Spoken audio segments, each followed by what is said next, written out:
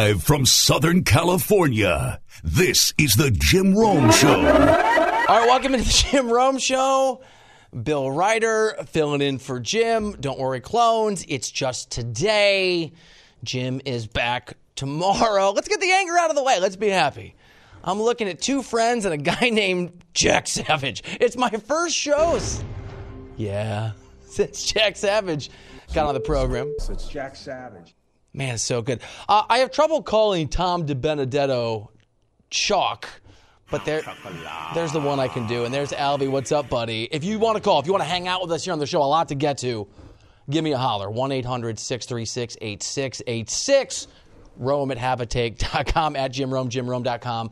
You can yell at me or just say hi. It's fine. I'm used to it from NBA stars, so you can certainly do it. Sports Reiter, Sports Reiter on Twitter. Jalen Hurts got paid. We'll get into that in about 20 or 30 minutes. A good amount of guaranteed money, not an earth-shattering amount, and the trend continues that the Browns are stupid in everything, including the contract they gave Deshaun Watson. So I get you, Lamar Jackson. We all want to get paid. I want money too. You have to operate in the realm of what's realistic, and the Browns don't do that. So stop looking at that contract. Look at Hurts for the money that you're going to get, or actually not going to get. That's 20 minutes from now.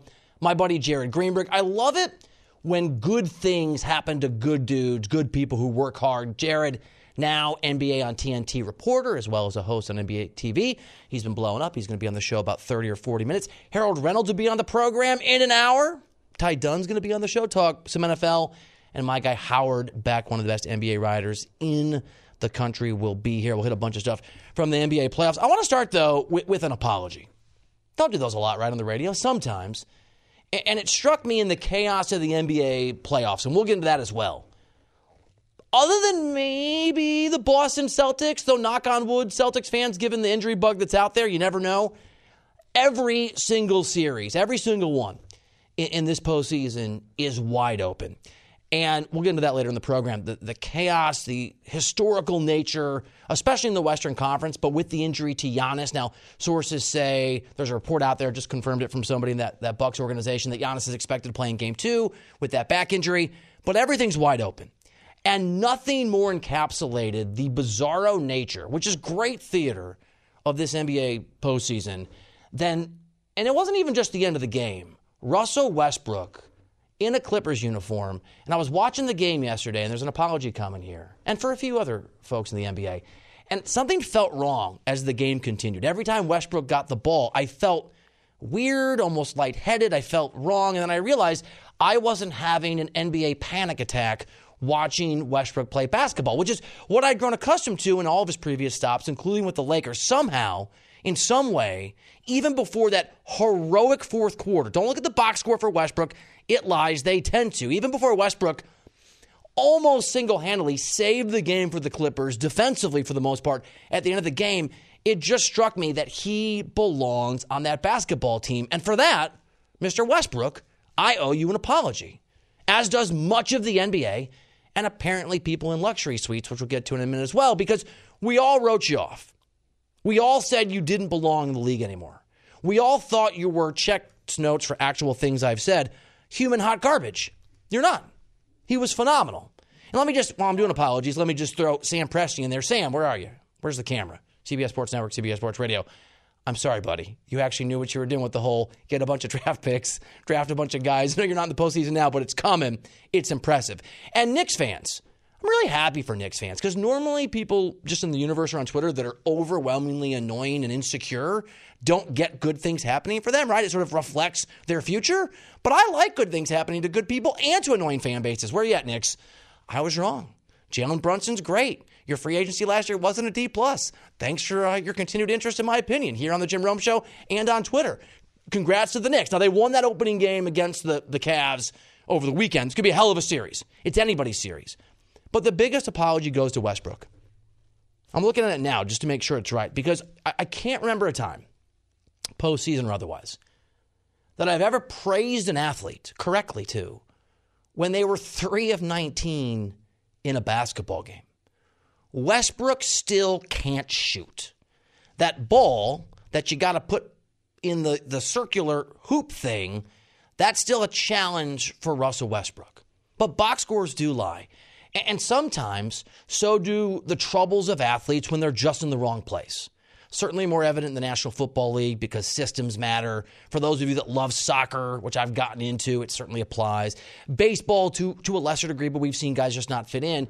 Sometimes that gets masked in the NBA because it's a talent league. If you have talent, then usually it comes to the forefront. And it seemed like, because Westbrook's team's always lost, and even the Lakers are markedly better without him. 4th best record in the NBA since Westbrook went away. Only teams with better records in this order are the Celtics, the Bucks, the Sixers, all title contenders. So it felt like Westbrook was, checks notes again, human hot garbage. And he's not. And I'm sorry. Russ, I'm sorry. At the end of that game, against a Suns team that everyone presumed would win that thing, which was the wrong presumption, by the way, in part because, and give him credit, I'm a huge fan of this guy, sarcasm alert, Chris Paul is trying to be the first athlete to win a series at 108 years old, based on how he moves, I think. Do I have the age right? That's a challenge. And the fact that no matter how talented you are, and Chris Paul knows this from previous stops, when there is tension on basketball teams, it comes out under the pressure of the postseason. A GM taught me that once. It's true. And DeAndre Ayton is not Mr. Rainbows, puppy dogs, unicorns, happy guy. He's not happy there. Chris Paul plays a role in that.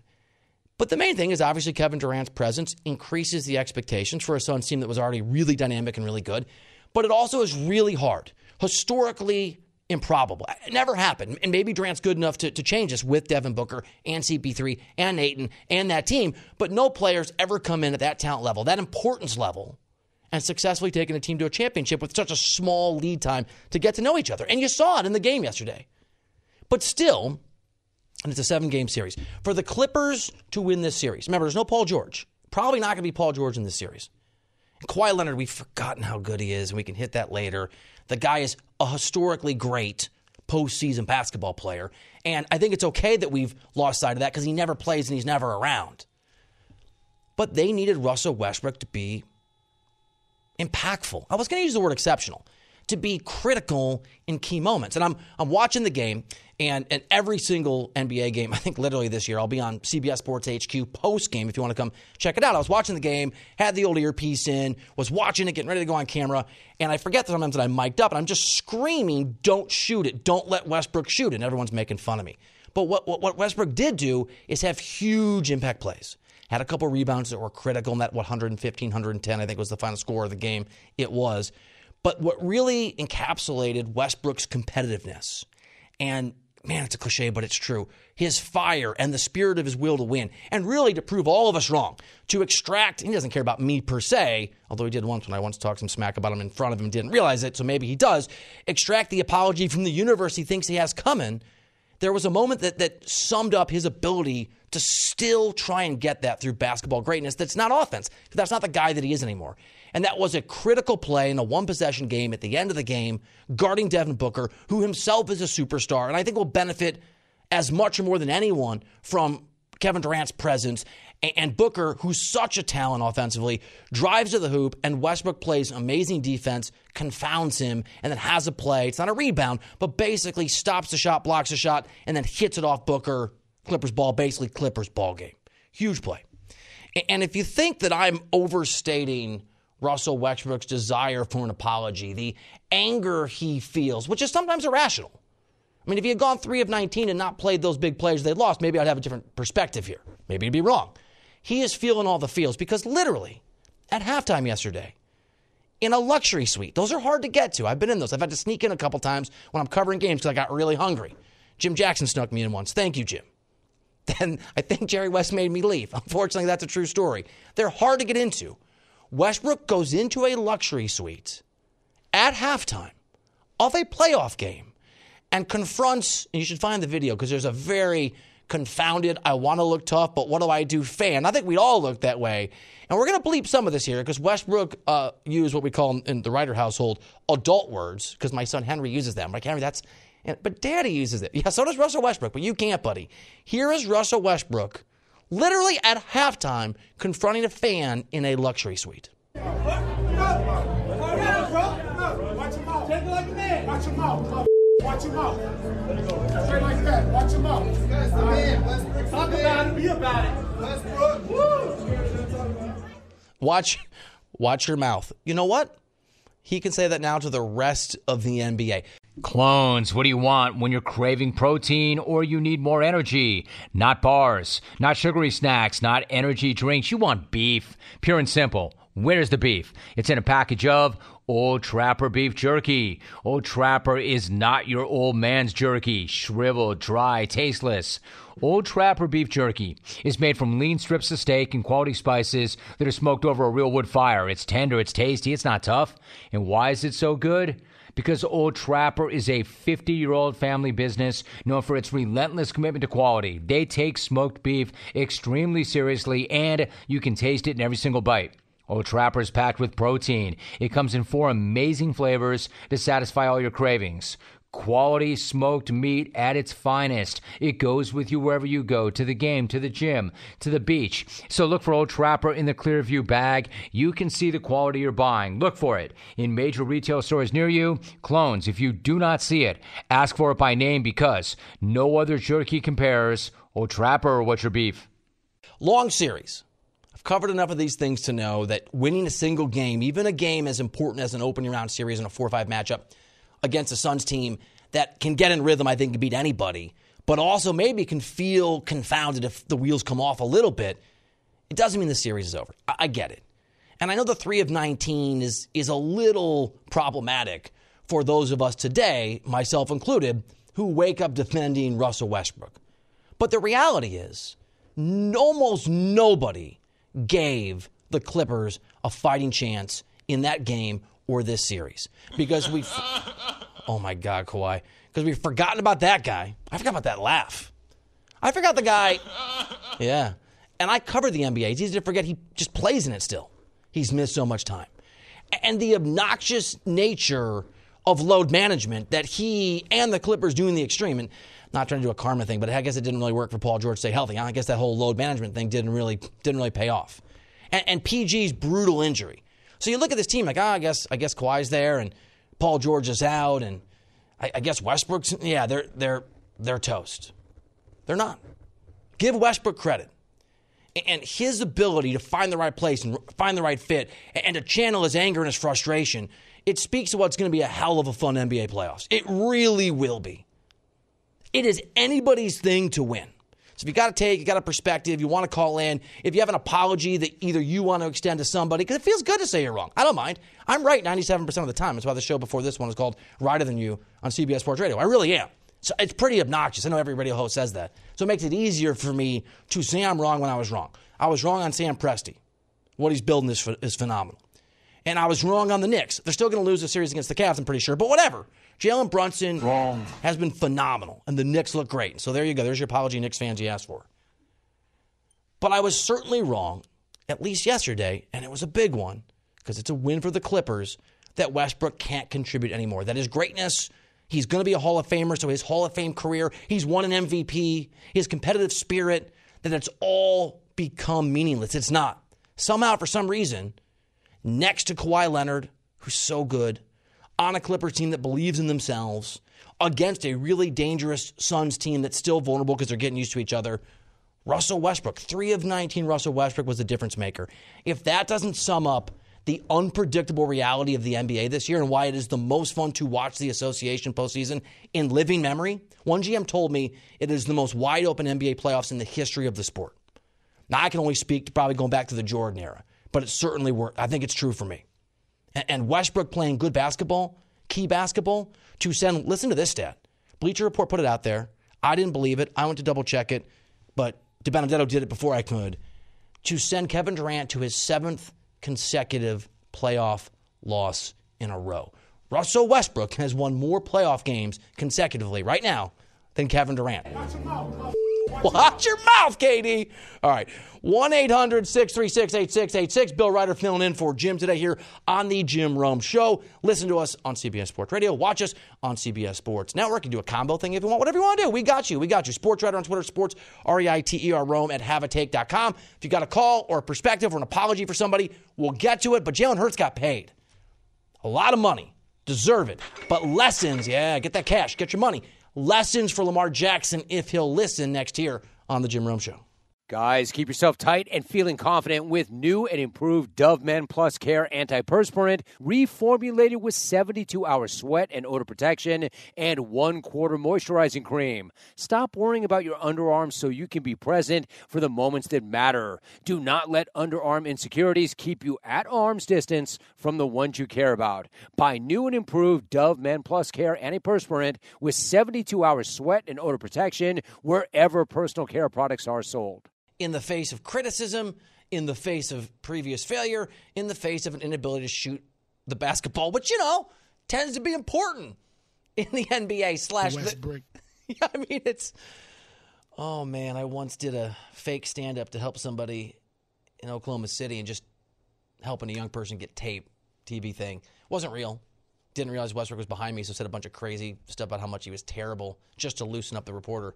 Turned around, he was just staring daggers at me. But he walked off. He didn't, there was no luxury suite madness, which Chris Haynes, by the way, excellent NBA reporter, is reporting the league is, in fact, looking into Westbrook's exchange with the Suns fan that we let you listen to a moment ago here on the Jim Rome Show.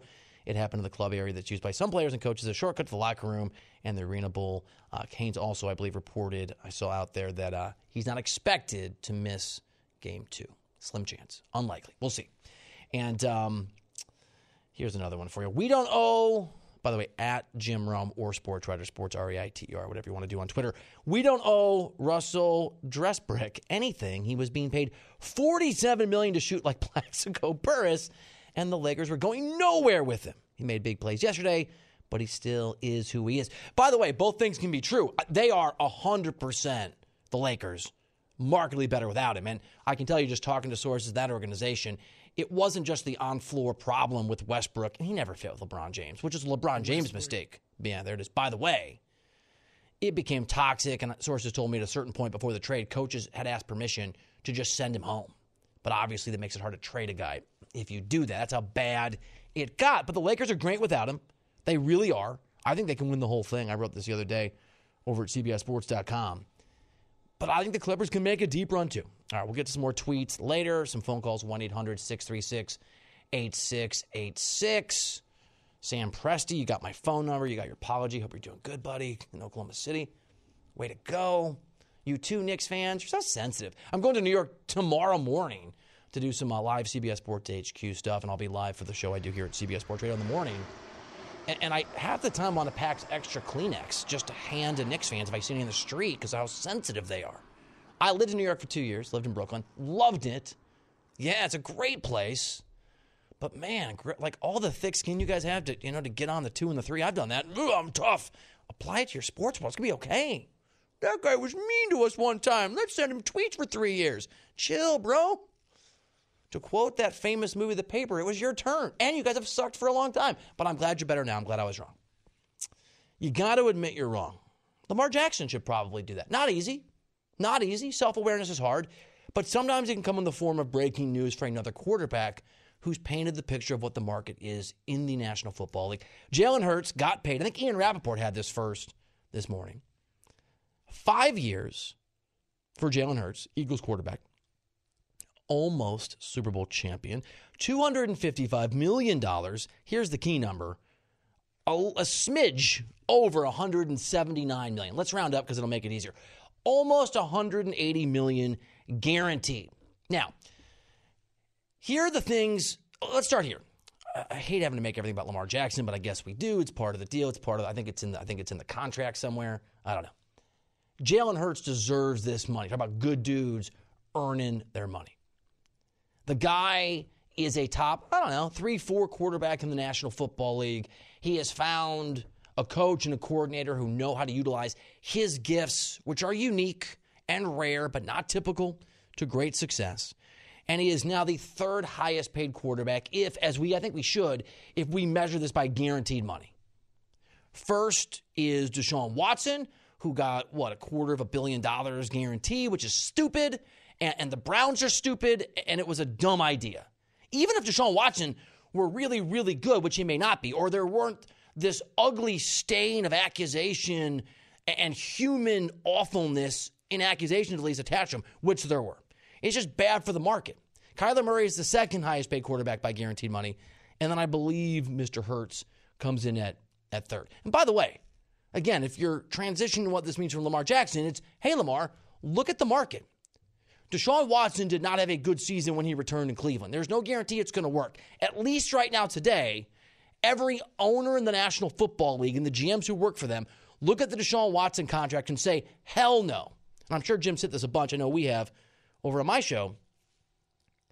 It doesn't matter whether or not the owners got together in a secret lair somewhere or not.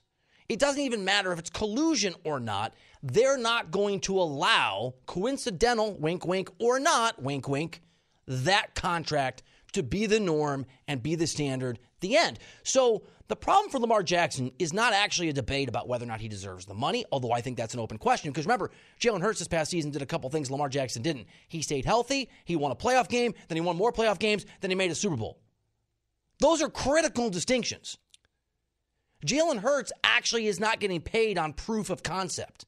He's shown what he can do. And he's shown that he fits into a team and a system. And I know the Eagles are really good. I know they're really good defensively. That's not the point. The point is with Jalen Hurts and the offense he provides, the Eagles know, because we all saw it, that they're good enough to win a Super Bowl. They didn't, but they're good enough. And he was excellent in that game. They're good enough to win. Lamar Jackson a few years ago when he won an MVP, the one that everyone keeps citing as the reason he should, break the market, even though markets don't work that way. They went 14-2. They lost their opening playoff game. You have to win playoff games in order to get paid like a Super Bowl winning quarterback. I'm not an NFL scout or a GM, and I know this math I'm going to throw here is really hard to sort of process, but you have to, I think, win playoff games to be a Super Bowl winning quarterback. I think that's part of the deal. It's part of the process. So there's that reality.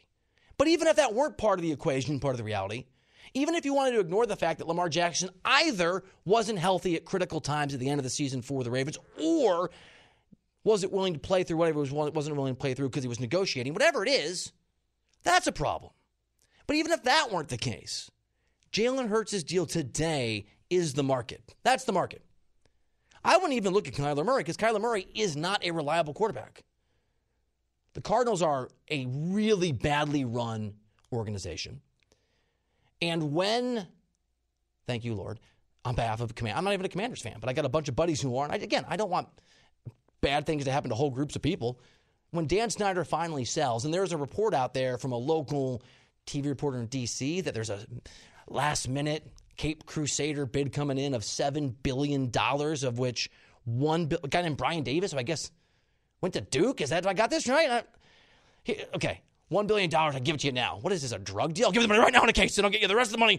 I'll get you $6 more billion in a week, okay? Cool? All right. I don't know anything about anything other than I kind of do, so let me give you a little speculation what I think is going on. That's a big deal to try and sort of take away the bid from Josh Harris, who's a very, by the way, impressive owner. He leads the group. They own the Sixers. They've done a great job with the Sixers. It'd be a great situation for the Commanders. The problem is the NFL wants every team to sell for a bunch of money. $6 billion, less than $7 billion. What's going on here? Why would that story be broken by a local Washington, D.C. anchor? Because there's a good chance it's coming from Dan Snyder's people to just force Josh Harris people to spend more money. That's what's going on. And why did I bring that up? Because when, mercifully, Dan Snyder sells to, I imagine, the Josh Harris-led group, but maybe the Cape Crusader mystery group that's got money in a suitcase, and we'll meet you in a parking garage to the other $6 billion. Who's the worst owner in sports after that? I asked this question of, I can't call you Chalk, dude. I can't do it. I can't call you Chocula. Tom produced me before he produced Jim. I can't do it. All right. So, you do look like him a little bit. Shock Tom. Yeah, I mean, a little bit. The Cardinals might have the worst ownership situation in professional sports. And that reality is reinforced by the fact Kyler Murray, who has the second highest guaranteed money, is not a reliable QB. So the top two quarterbacks in terms of guaranteed money, Deshaun Watson, who broke the market, and Kyler Murray, who probably is right at the market, he's just not the right quarterback to be there, those are warning signs to owners. Not encouragement to give Lamar Jackson, who represents himself, a bunch of money. This isn't, and the other thing is, it's not about what Lamar Jackson is worth. None of us get paid what we are worth. For better and mostly worse, we get paid what we negotiate. And here are the negotiating facts for Lamar Jackson. He has not stayed healthy. He has not made deep playoff runs. He is really impressive, but they're betting on the future. They're betting on the come, to give a Vegas term. They're not betting on what they know the way that the Eagles just did. They're not. So the market is not $250 million or whatever the hell it was for Deshaun Watson. It breaks my brain to try to recall. Or what Kyler Murray makes. It is Jalen Hurts at 5 years, $255 million, but the number that counts is $179 million and change, round up to $180 million, for a guy that actually made a Super Bowl, who's younger, and at least for the moment, who seems more durable. That's the reality. And by the way, good for Jalen. I mean, Lamar Jackson, we'll talk about it, and at some point Aaron Rodgers. I wonder if Aaron Rodgers has to go back into a darkness retreat to figure out what happened as the Packers hold that deal up. I know those guys dominate the news. Good for Jalen Hurts to get paid. It's nice to see dudes who play at a high level, who grind, and I can't remember if Hurts was the end of the first round or early part of the second round, but regardless, who was not a top draft pick, go out there and have this kind of success. It is really, really cool and really, really exciting. Discover credit cards do something pretty awesome. At the end of your first year, they automatically double all the cash back that you've earned. That's right. Everything you have earned doubled. All the cash back from eating at your favorite restaurant doubled. All the cash back from that trip where you sort of learned to snowboard also doubled. And the best part, you don't have to do anything ridiculous to get it. Discover does it automatically. Seriously, though. See terms and check it out for yourself at discover.com/match. I think the Lakers actually have a better than a puncher's chance of being really surprising in this postseason. We're going to talk about that in about 15 or 20 minutes. There's a historical reality. Sometimes people forget. We'll hit that in a little bit. Howard Beck will be on the show. But right now, I'm so glad we got this gentleman on. One of my favorite people in the business is Harold Reynolds, longtime former player, MLB Network analyst. Remember, MLB Network has Ohtani, Trout, and the Angels against Judge and the Yankees all week. What a series. Beginning tomorrow, and Harold will be lucky enough to be out at Yankee Stadium on Wednesday at 6 p.m. Eastern Time for MLB Tonight leading up to the telecast. Harold, what a showdown, what a bunch of stars that's going to be. Oh, man, it's the star of stars, no doubt about it. But, you know, that's the way it's supposed to be in Yankee Stadium, having the big stars out showing up in New York, and it's almost like being on Broadway. But we'll get a chance to see Trout, Ohtani, Judge. Too bad Stanton's out right now. It's fireworks, so firepower, no doubt. I can't wait to see it. Obviously, Harold, every question I'm going to ask you is going to be, predicated on the reality that it's a very long season, and it's unlikely, for example, that the Rays are going to go 150-12 or whatever the math would be, and there's a long ways to go. But that said, we all know that Ohtani is an all-world transcendent talent. He's on a one-year contract, and next season he's going to have some choices.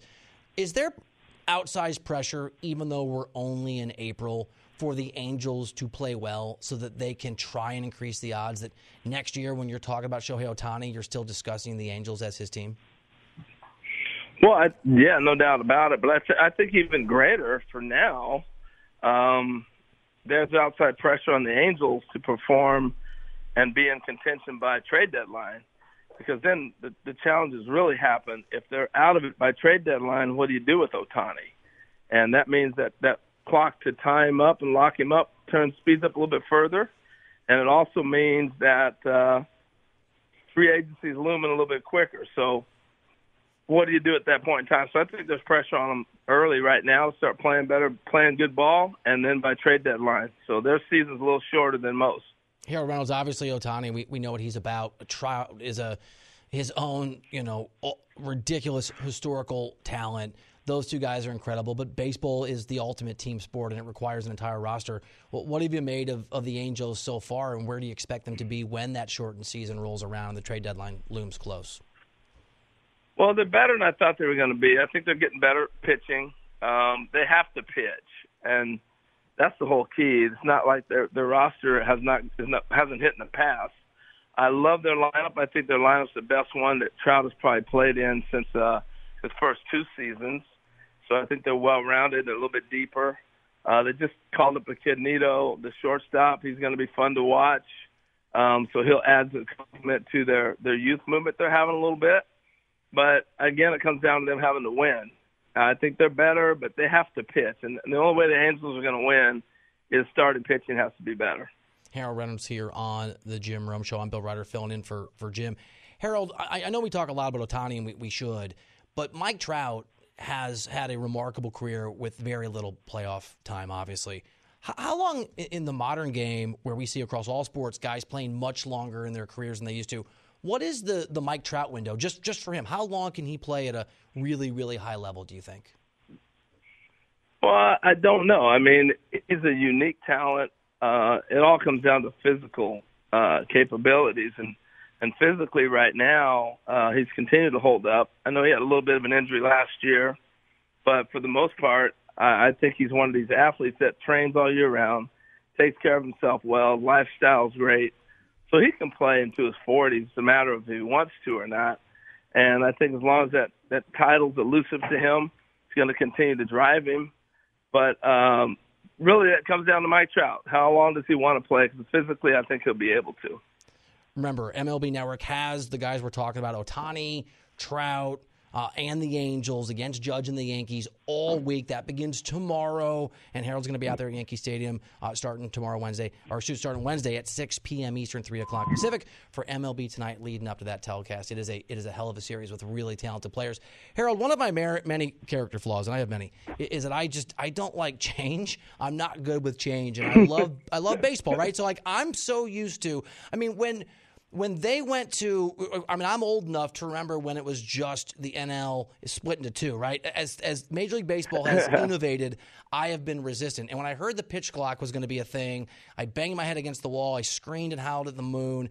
And I think I was wrong. But you're an expert. How have you found the actual implementation as a former big leaguer, as an MLB analyst, and as a fan of the game? How do you find the sport now that the pitch clock is obviously a serious factor in how we now consume that sport? Well, I love it. I love the clock. I think it was necessary. Like any change, I think you'll get used to it. And within about 3 seasons, you won't even be talking about the clock. I think it'll be implemented throughout our whole sports system, all the way down to youth baseball. I went to a youth baseball game the other day, and it was 2 hours to play 3 or 4 innings. And it was like, come on now. And I wish they had a clock, because kids emulate what big leaguers do. And once they start getting in the box like the major leaguers and get the pitch and throw it, their games are going to speed up as well. So I don't think we're going to see it. The difference is when we were playing ball in the 80s and 90s, that was the pace of the game. It was basically get in the box, let's go, because you had everybody on the field screaming at a guy.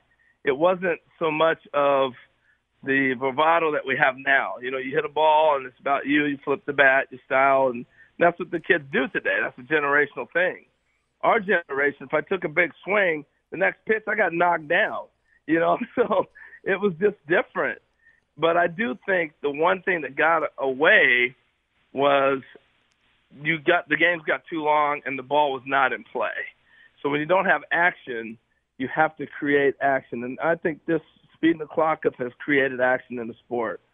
So I think it's been a very positive move, and I think it's going to get better. U.S. Cellular has some great news, especially for you, person listening to this podcast. Right now, you can get one line with unlimited data for just $29.99. So, unlike other cell networks, you won't have to pay for lines you don't need just to get a good price.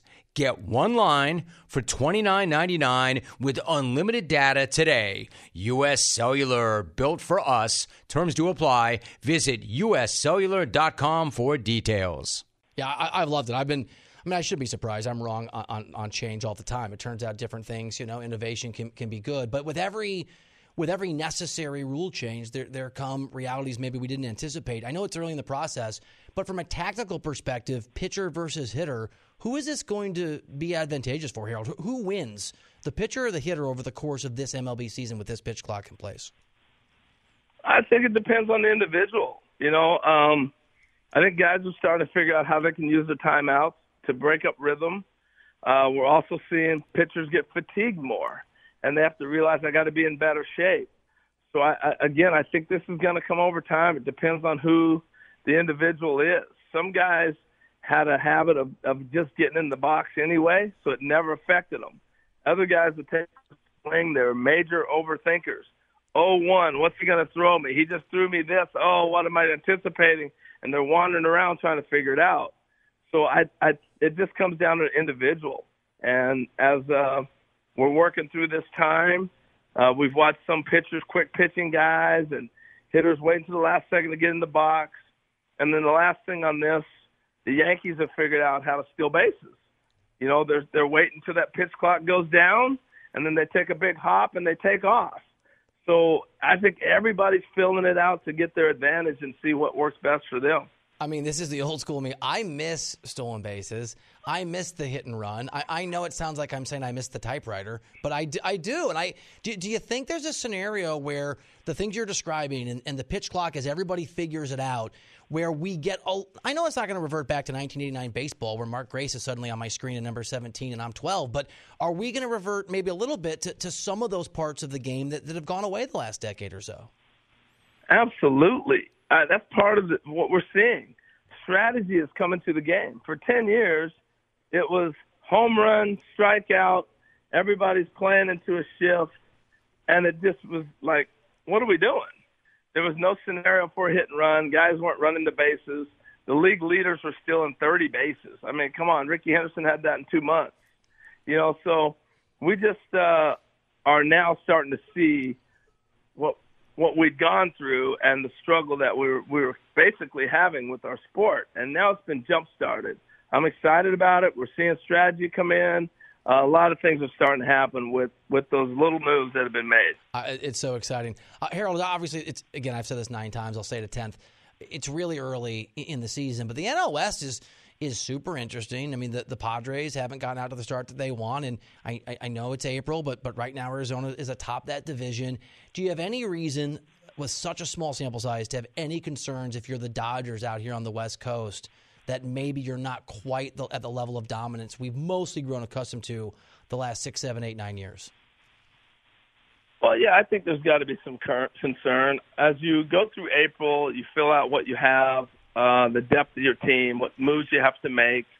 But the beauty of the Dodgers, it's not how you start, it's how you finish. They have the wherewithal in the minor leagues to make trades if they need to.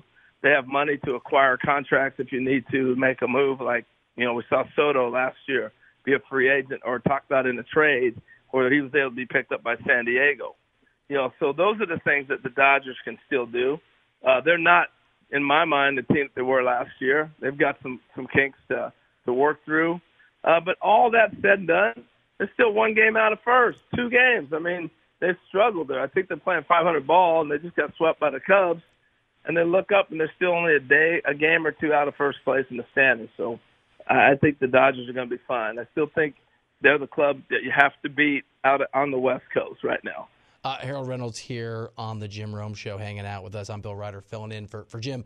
Harold, again, super early. Is there anybody that's not playing well, any team that you think over the course of an actual season is poised to be surprising or to be really good, who's just gotten out of the gate slow that jumps out to you? Well, I think there's a couple teams. The Blue Jays haven't taken off like you expected. A lot of people, Tampa running off 13 wins in a row, kind of put everybody on their heels. But I think the Toronto Blue Jays are a really good club. Seattle's not playing like I think they're capable. They kind of got their stride in the last 4 or 5 days. But I think the real test and teller for anybody listening, watching, thinking about it, is when you get to May 1. You know, when you get to that May 1 marker, May 2, you start making those moves. You gave that young player a chance to play. He didn't perform. Or that older player, like the Mets have given Escobar time to play. Now they're bringing up Beatty to play third base. You know, you'll start seeing moves like that. The Angels went, like I was talking about earlier, they're bringing up Nito now. And he's going to get a chance to make the run the rest of the year. So you spend spring training in April to see what you really have, and you adjust your club. And then by May, really tells you a lot of what the general manager's thinking about his team. Harold Reynolds, last question for you. I'm going to circle back to Ohtani since MLB Network has that Yankees-Angels game, 3-game series starting tomorrow. You're going to be there on Wednesday at Yankee Stadium. I know Angels fans. I understand that they desperately want Ohtani to stay. And I do, too, because I live in L.A. and I get to drive my kids to see games. And the producer of the show, Tom DiBenedetto, lives within, spitting distance, so he gets to see Ohtani whenever he wants. But if you take a larger view, and you, Harold Reynolds, were asked, what you're about to be, what is best for Major League Baseball? Is there a place, does it matter where Ohtani plays, in an attempt to continue to grow the sport, given the fact the pitch clock is going to shorten games. It's really exciting. There's probably an opportunity to pull in more fans. Can Ohtani be a big enough deal somewhere else to be a game changer for the sport going forward after this season? Well, I'll answer it with no, he can still do what he's doing right there in Anaheim because the game is so global now. And I watched Ken Griffey Jr. transform Seattle and make it a national known destination. Clearly, it's not the old days of New York and L.A. are the only place you see athletes. So I think as far as that's concerned, no. But as a sport in a whole, I mean, yeah, you want him in a huge market because that's just what we're used to, right? And people see that happening all the time. But he doesn't have to. Let's put it that way. He doesn't have to leave Anaheim to be a big deal. Just, I guess, the playoffs then. That is, like, they need to be a playoff team to maximize Got to Ohtani. get in the playoffs. We got to have Ohtani and Trout in the playoffs for our sport to really see the best. You know, it'd be a crime not to see a young Justin Herbert ever make the playoffs. Think about that. We're watching Herbert already, and his type of career to start is like Mike Trout's start. Now imagine if we never saw Herbert in the playoffs for 10 years. Imagine that. That's what we're going through in baseball. It struck me. So, yeah, you got to see that. Yeah, and I knew it, but it struck. I know it's a month ago, whenever it was, but when the World Baseball Classic, and obviously Ohtani versus Trout is pretty ridiculous in its excellence. But just seeing Ohtani in the WBC, it hit me, Harold, how significantly cool it would be to just have him in the playoffs. Well, and it takes the player to another level of competition. You know, it's one thing to compete. There's only certain dates in the calendar, and that's why this New York Yankees series is so big, because you play 162 games, and there's only certain dates on the calendar you circle and go, all right, I'm going to be at my best this weekend. It's going to be awesome. Do you want to play at high level every day? Yeah, but there's certain times on the calendar that just take you to another level, and we saw that with Ohtani. I hadn't seen that game face.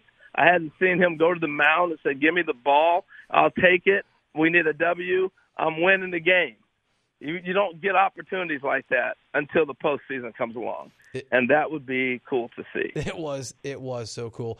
Harold Reynolds, every time I get to talk to you, whether here or the show I do before Jim's show, it's a pleasure, and I learned something. And as always, thank you, and I appreciate you making time. I appreciate you, man. Thank you so much. I'm on there at Sports Reiter, Sports Reiter. Every time I fill in, and I love doing it. Yep, it's true again. I look at my Twitter on my screen, and it's, where it's like 20 plus or 100 plus. And I go home. Actually, I have work, so I'll have to do it really late. I have to be on post-game, the last game. So midnight tonight Pacific time, 3 a.m., those of you on the East Coast. I'm going to pour myself a really tall, probably Angels envy, but I've got some Blantons left, maybe that. And then I'm going to read all of your tweets. And 80% of them are going to be extremely mean. And that's okay, man. I know that's part of the deal. So get in there. Sports Reiter, Sports Reiter. You know who's not mean, who I like? Ty Dunn. He's going to be on the show in about 20 minutes. He's Zooming. So if you want to see him, you want to see what Ty Dunn looks like, get over to CBS Sports Network if you're not already there. Or you can just listen on CBS Sports Radio. It'll be great. And Howard Beck, who's not Zooming but is awesome, will be on the show an hour after that. So I asked Jared Greenberg last hour when he was on the show if he thought the Lakers could make a run. And he sort of politely said, not really. I'm going to respectfully disagree. And there's a lot of reasons. But there's one that I think is hiding in plain sight and we're missing. Let me give you the obvious stuff that's not hiding in plain sight. As I've said several times, because it jumps out to me, the Lakers are the fourth best team since the trade deadline. And what does that mean? It means I think LeBron is maybe the best player of all time and certainly the worst GM of all time. It's an interesting paradox. Since the Lakers wrestled control of actual decision-making of player personnel from LeBron and I can't believe Rob Pelinka's good at this compared to LeBron, but he is. Good job, Rob Pelinka. Let Rob Pelinka make some moves. This team is the fourth best in the NBA. You know who's better? The Celtics. Yeah, oh my God, he's a character. That's a nice way of saying he's an interesting guy, which is, what he is. The Celtics have a better record. They're the favorites. The Bucks have a better record. They're one of the favorites. And the Sixers have a better record. They would be a favorite if Doc Rivers wasn't their coach, but he is, so just I would write them off. The Lakers are exceptionally good over that stretch. They've got three-point shooting. You saw this from Rui Hachimura and Austin Reeves. I'm that guy. Is that what he yelled? I'm him? Yeah, he is. I'm him. I'm going to yell that when I get done here before I read all of your tweets because I want to just feel some, feel some confidence and some swagger before you suck. Don't worry, Jim's back tomorrow. Yeah. You suck. Oh, my God. Yeah, he is. And those guys, by the way, showing that they can win a game, and Anthony Davis and LeBron James played really well, but showing that they can get wins, actual wins against good basketball teams from supporting cast, it's critical. So that's a big part of it. The record's a big part of it. The fact the Western Conference is so wide open, the fact that John Morant got injured, that you have to get lucky. The Raptors still have a banner hanging in their arena in Toronto. It counts, even though there were a bunch of injuries that caught up to the Warriors. It's part of the deal. The Lakers are better defensively. They're better shooting. Russell Westbrook's gone. I know that I praised Westbrook at the start of the show, but it can be both. Great performance despite the 3 of 19 for the Clippers over the Suns yesterday, but he was a disaster. He subtracted from the sum of all human joy on that Lakers team. I promise it was a bad, bad fit. But here's the thing that really has been overlooked. His name's LeBron James. How do we keep doing this? The guy is one of the greatest players in the history of the sport, and he's been injured at times this year, and he's looked old at times this year, and he's not the same level of dominant player, and he's not a top 5 player in the NBA. And so we presume, because we're creatures of what is now, in the moment, what's shiny, what's cool, what's young, what's hip, we forget this guy's ability in these moments to take over a sport, and he can do it again. And let me just give you some historical context. I'm going to give you a couple. I could do this all day, but I'm going to give you a couple that are going to seem obvious, but they weren't in the moment. Let's start with the most important example. When Tom Brady, as a 43-year-old, went to the Tampa Bay Buccaneers, you will remember they were good. They were not exceptional. They had to go on the road in every one of those games. They had to finish their NFC quest, he was in the NFC now, against a Aaron Rodgers-led Packers team that at the time was expected to go to the Super Bowl. Aaron Rodgers was in the midst of just finished another MVP season. And what happened? Tom Brady at every step won those games because he's the greatest. Awesome. It was awesome. He's the greatest quarterback of all time. And we forgot it. And I forgot it. And do you know how I forgot it? Because even though I sat there at that comeback Patriots Super Bowl against Atlanta, against the Falcons, I didn't even have money on that game, but everyone else did. I could feel America losing money as Tom Brady just whipped passes. Do you know what I did when years later the Bucs and an octogenarian, almost 43-year-old quarterback went to the Super Bowl against the Chiefs? I won't say the kids' college money, but I will say they're going to community college because I put a bunch of money on the Chiefs to win that Super Bowl because I forgot that even though Mahomes is the next greatest quarterback of all time or the second greatest quarterback of all time or the quarterback of this era or whatever he is, in the moment, Tom Brady was still doing this thing called playing football. We overlook these greats the way we're overlooking LeBron. Rafa Nadal, and I like tennis, so I'm going to do it, not that long ago, won a French Open. And in tennis years, he's 183. Like, that's what he is. He's basically Chris Paul. He's a shriveled raisin of a man in terms of tennis years. And he won a 22nd Grand Slam a year ago. Now, Steph Curry's example isn't quite the same. But last year, people didn't really think, I don't know if the Warriors can do it. And they forgot Steph Curry, no matter how much he's been injured or what's going on, is still, I think, a top 5 player, but the greatest shooter of all time. Why not LeBron James? The West is wide open. It's wide open. And LeBron's ability to and I know that people hate LeBron for reasons that are stupid and dumb and wrong. And people hate LeBron for reasons I get, because I like LeBron a lot, but he's like your friend. I've got a friend just like this who I'm thinking of, who you like, even though he doesn't understand how he sounds when he talks out loud to people. LeBron can be that guy. I get it. What does it have to do with anything? The guy is the first or second best player in the history of the sport. He's the all-time scoring leader, as you probably know, as of this year. He also this year went, and this is incredible and under the radar, he went from 8th to 4th on the all-time assist list. Think about that. And if you watch Game 1, even though Austin Reeves was, I'm him, is that what it was? And you are, Austin. Good job. You did it. Even though Rui hit a bunch of threes and couldn't miss. Even though Anthony Davis was... And Anthony, this is one problem with my argument, is Anthony Davis is like an egg that if you just slightly bump him, it's going to crack and fall everywhere. So that could be a problem.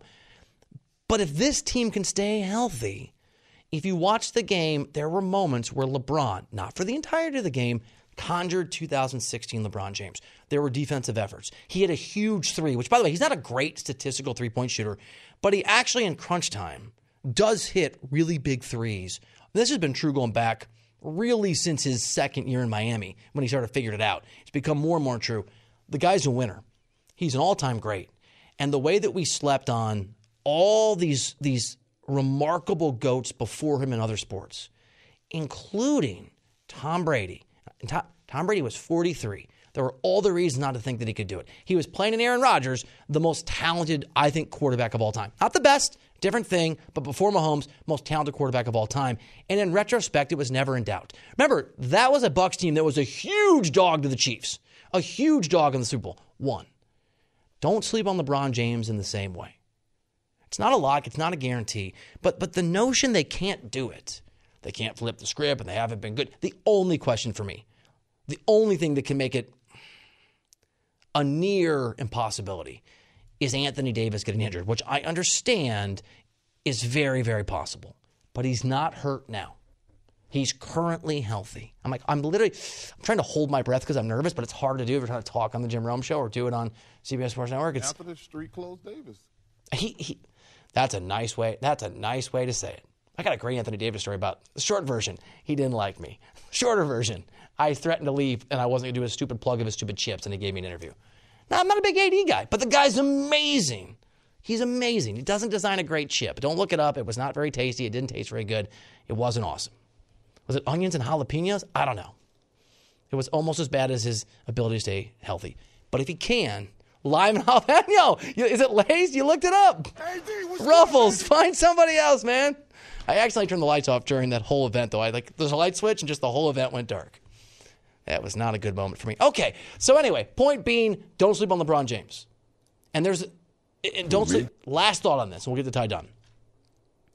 I know some of you think that LeBron can never pass Jordan, and some of us, myself included, think he already has. And by the way, I don't want that to be true. I grew up on Jordan. I grew up in Dubuque, Iowa. What's up, Dubuque? And a suburb of Chicago, and then back to Dubuque. I love Michael Jordan. But it is what it is, right? It is what it is. But for those who may be undecided, 5, 10, 15 years from now when we have the GOAT conversation, people aren't going to sit at Basketball Reference or write up some paper for Sloan at MIT. And here's what the numbers say. It's a narrative. It's a feeling. It's a sense of what's true.